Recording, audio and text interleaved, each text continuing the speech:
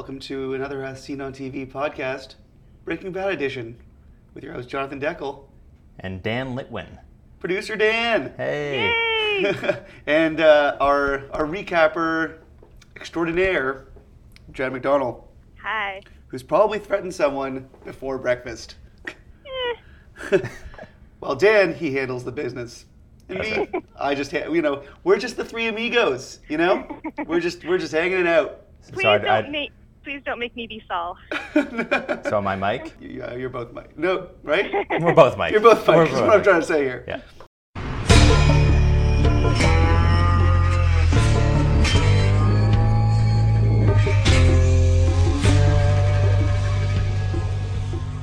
Kick it, recapper. All right, so the first episode this season was all about, the fallout from Gus and fixing that. And then the second episode was deciding, yes, they're actually going to cook again and getting Mike on board. And this episode is actually about starting to cook and figuring out where they're going to do this. So Saul takes the three amigos on a Albuquerque tour of possible potential fronts. And they actually end up with, I think, a pretty ingenious plan. Not to give Walter any credit because we're all starting to hate him, but good idea to use an extermination company that, tends to have some criminal elements to begin with, and have them set up, the tents that they're going to fumigate homes. But instead of, before they actually go into a fumigate, Walter and Jesse go in and cook. And, it's a perfect cover because no one really questions any weird smells coming from the fumigated home. No one dares to go in because they're going to assume that they're getting poisoned. So, that's what they're going to do. They're going to set up shop at every, new house throughout the weeks, I guess. And they end up cooking the first time. And it's, first of all, a beautiful cooking sequence and also a really good batch. So everyone's really happy, except, of course, when it comes to divvying up the money that they gain. So at the beginning of the episode, we saw Mike reaching out to all of his jailed employees and ensuring them that even though their hazard pay was frozen due to Gus's DEA investigation, he was going to make it right and make it good. So when it comes to divvying up their new cash that they're getting, Mike insisted that some of that money, a pretty substantial amount, actually went to his incarcerated guys, which of course Walter did not have a very good opinion of, and Jesse basically shamed Walter into agreeing with it. But you can already see that Walter and Mike are butting heads. And the other big thing that happened this episode is Walter, once again, totally single-handedly screws Jesse's life up by, in this really manipulative, nice kind of way, seeming to be giving him fatherly advice, ruins Jesse's relationship with Andrea and Brock. So Walter White, still a great guy.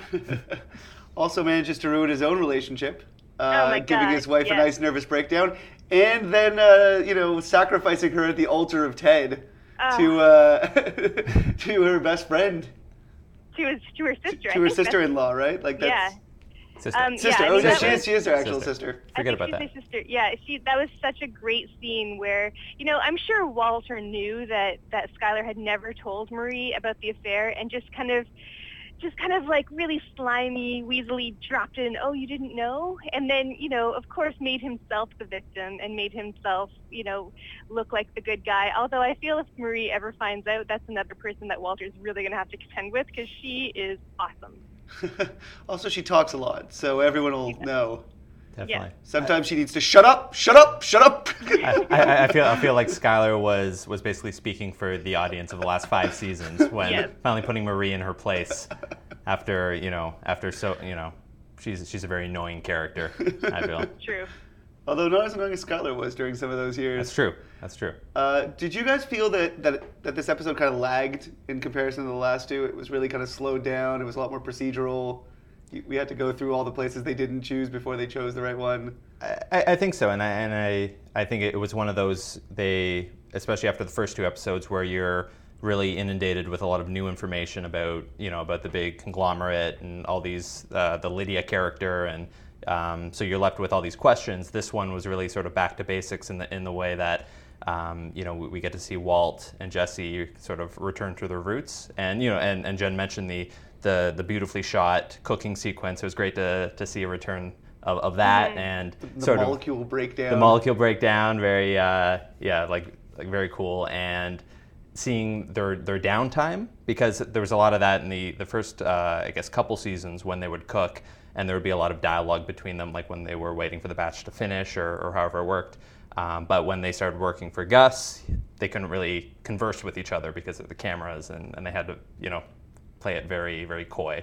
So it was cool to sort of see that, them having a beer and watching TV, and Walt manipulating Jesse, exactly, just like old times. Yeah, feels good. Like the good old days. Exactly.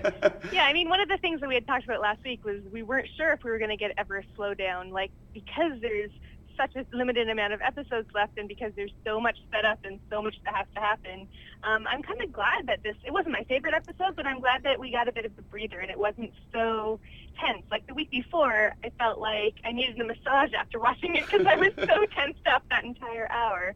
I feel like this is a nice little change of pace. Mm-hmm.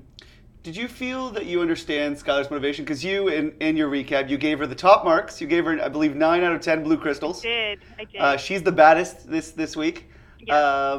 Do you understand her motivation? Because she does have blood on her hands. She's not innocent. Yeah, she's not that innocent, if I can quote Britney Spears. She's not. Yes, as the great Britney once said. I feel like, you can't really claim that she's a completely naive, innocent person because she knew what she was doing. I just don't think that she had any idea how deep she was into it. I think Walt had even said last season, she thinks that I dress up in a white lab coat and I go to a very organized job, and when I want to quit, I can just tell my boss, okay, we're done. And I think that that's what she always assumed. And I also think that last season it was all in the trappings of things that were very familiar to her. So it was all about, bookkeeping, which she very much knows how to cook the books. That's not a big thing that's new to her anymore. But this season she's realizing, oh my God, this guy is like Scarface. This is how this is going to end for me. It's going to get really, really bad, and people are going to get killed, and that's going to be on my hands. So. Yeah, again, that quintessential, not so subtle Breaking Bad scene in which they are watching Scarface, and you try, what could the message be of this? Everybody dies in this movie. Everybody dies in this movie. It's like at the climax of the movie, and then Skyler's there in the background looking worried. I wonder what this scene could mean. I really hope that, because that was so on the nose. Not that this is the most subtle show in the world, but I really hope Vince Gilligan does a pretty good job of saying this is what you expect is going to happen, and then doing something completely different. So I'm really hoping that this is him kind of saying, haha, wink, wink, this is what you think is going to happen. Yeah. You think that everyone's going to die in the end, but maybe that's not going to happen. I think he's pulling a Matthew Weiner. Yeah. They're like AMC showrunnering company. Exactly. What did you think of the line at the end, kind of his Icarus, Vince flew too close to the sun? Yeah. I think, I don't know, it was not incredibly clear. The way I interpreted it was, what happened to Victor was what happens when insubordinates try to overreach. They do more than they should. That's in their realm. And I think it was Walter's warning to Mike, but I think that Walter was also kind of saying the same thing to Jesse, because let's not forget, Walter knows now that Jesse can cook completely fine without him, and that Jesse is loyal to Mike. So I feel like this is Walter's warning of saying, like, look, Mike shouldn't overreach, but kid, you shouldn't overreach either, because I will melt your wings. Intense. Do you feel that Jesse got that message? He looked very confused and kind of shocked by Walter's assertion there. I think he looked terrified. You think he's scared of Walt? I think maybe this is wishful thinking. Don't you think that it's slowly starting to dawn on him that this guy is maybe not the bestest guy in the whole world? Looking out for his best interests? Yeah. His best interests at heart? Maybe he was more terrified that Walt was threatening Mike. But yeah, I don't think that Jesse didn't completely understand the implications. I think he was just kind of shocked by them. Mm-hmm. Yeah, and I think it falls in line with after having the relationship fall apart, with him and what's the girl's name again? Andrea. Andrea, that's right. It's a very pivotal character, obviously. It could happen off screen. Exactly. It was like, oh, well, that's done. But I mean, I think that what we're supposed to see is like, kind of the juxtaposition between the conversation that Jesse and Walt had over beer when Walt was being so super supportive and, giving him advice and being exactly the guy that Jesse always wants Walt to be, right? The fatherly figure to him. And then as soon as it happens, as soon as he breaks up with Andrea and, it's no longer a problem for Walter really doesn't have any time for it. Like, I think he actually cuts Jesse off in the middle of Jesse telling him that they broke up and is like, no, I don't care about that. Yeah, talking about the money. Yeah. Yeah. So I think that was maybe another reason that Jesse looked so shell-shocked was like, oh my God, this guy completely played me. Yeah. But then he gives him some wisdom. He smacks some wisdom on him. Yeah. It's like, you're thinking about this the wrong way. Yeah. No, that was the beauty of that beer scene, because it's Walt feigning that he cares about anything that goes on in Jesse's personal life, but also being so manipulative because he was using that as because he saw that Andrea and Brock could get in the way and using them as a way of controlling Jesse. Very two-faced. What did you guys think of Mike in this episode? He's just being Mike. Mike's being Mike. He's a 75-year-old paralegal. Yeah. Comes in with a nice suit, starts yelling at the wardens to let him out. Yeah. I feel like the yelling thing was a little out of character for him. He seems unnerved by his loyal subjects, his people, his legacy. He was cracking a little bit, especially. I mean, he's not dumb. He's pretending to be a paralegal. He has a role to play, and just that one scene where he yelled at the warden to let him out, I just thought, oh God, Mike is losing it. Yeah, well, yeah, like we were talking about last week, he's desperate now. Like he has a stake in this. He needs the money, for his family. So obviously, we might, we might be saying goodbye to that cool, collected, calculated Mike of seasons past, and now we might see someone who's a guy who's a bit more desperate, and he's trying to play nice with these characters in Walt and Jesse in a way, when he really doesn't want to be there at all, exactly. And so kind of forcing him into this scenario where he has to take control and he's taking control of the business end, but clearly he ultimately he wants to have nothing to do with either of these guys. Mm-hmm. Walt for sure, at least. Yeah. Were you a little creeped out by the fact that a guy so weirded out by contaminants was like, oh, we'll just cook in a house that's infested with bugs? Yes. That's true. I did my whole in my recap, and this is probably because I wrote it at 1:00 in the morning. I did this whole thing where it was like, he last season, or was it a bottle episode last season or the season before, whichever it was.